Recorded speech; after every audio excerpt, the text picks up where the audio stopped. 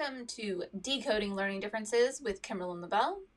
This episode is Rhymeless Rita, a case study. In this episode, you are going to get to know Rita, a pseudonym. And it's a child, so I've seen other ones like this. This is one of the first ones that I met that was the most severe, where she just could not rhyme.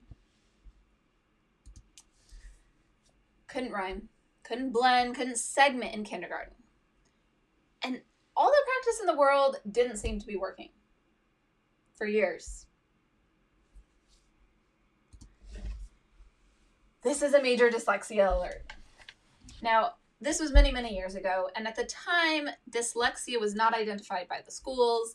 It was only seen medically, and we had limited understanding of it. Like, I was really not taught much at all about dyslexia when I was learning how to be a special education teacher.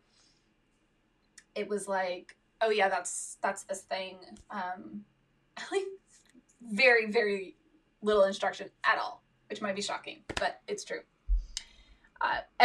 Basically everything I know about dyslexia is because I wanted to know, and I've researched it, and I've done extensive research on it, but it's not something that was very common.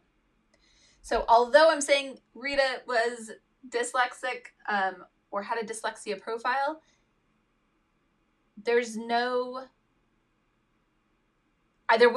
diagnosis because it wasn't available at the time in the schools, and the parents had never sought that out in the medical setting.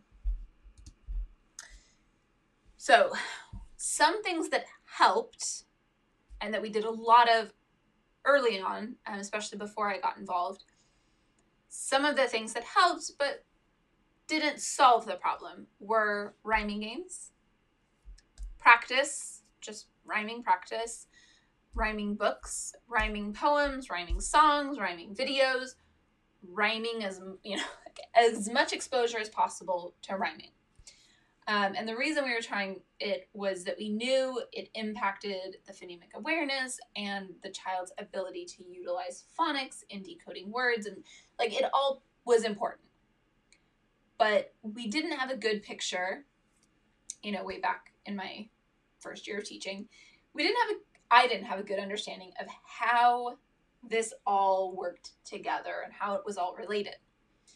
So we tried all of these different things, and poor Rita continued to struggle. Although she got a little bit better. Continued to be a problem. Eventually, longer than I would have liked, I had done enough research and I realized Rita needed a systematic phonemic awareness instruction. So I researched, found the best thing I could, and provided that. We worked a lot on segmenting and deleting, also blending, because those are the skills that are required for rhyming.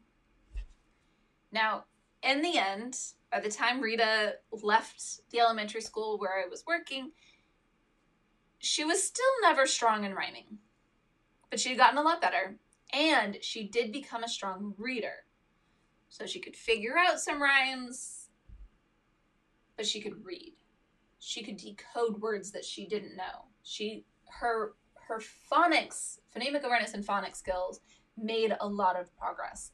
And that's all because of that very systematic intervention that was specific to what she needed to work on, which was phonemic awareness.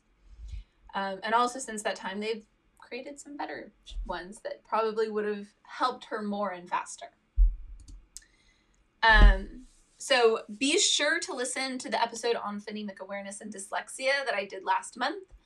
And coming up later this month is one on phonics that will also be beneficial to listen to and learn some more about how dyslexia is impacting phonemic awareness and phonics and what we can do about it and how we can help support our kids.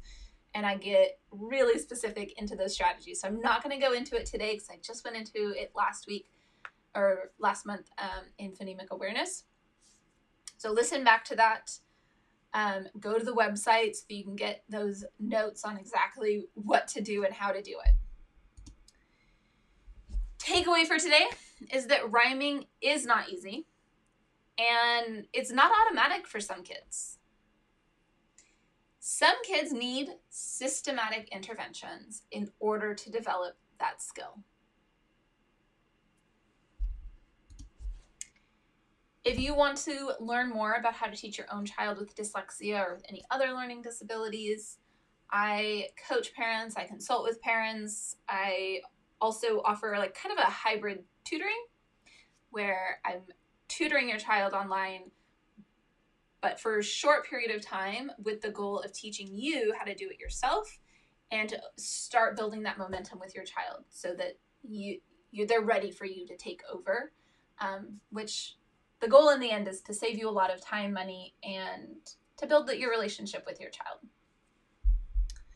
So if you want to learn more about that and to know my availability and if I have any spots open for that, email me, Kimberlyn@decodinglearningdifferences.com. I look forward to hearing from you. And also, let me know if you have any rhymeless Ritas or any other struggling learners or any success stories. I love hearing all sorts of stories, so email me, Kimberlyn@decodinglearningdifferences.com. And I'll talk to you again next week.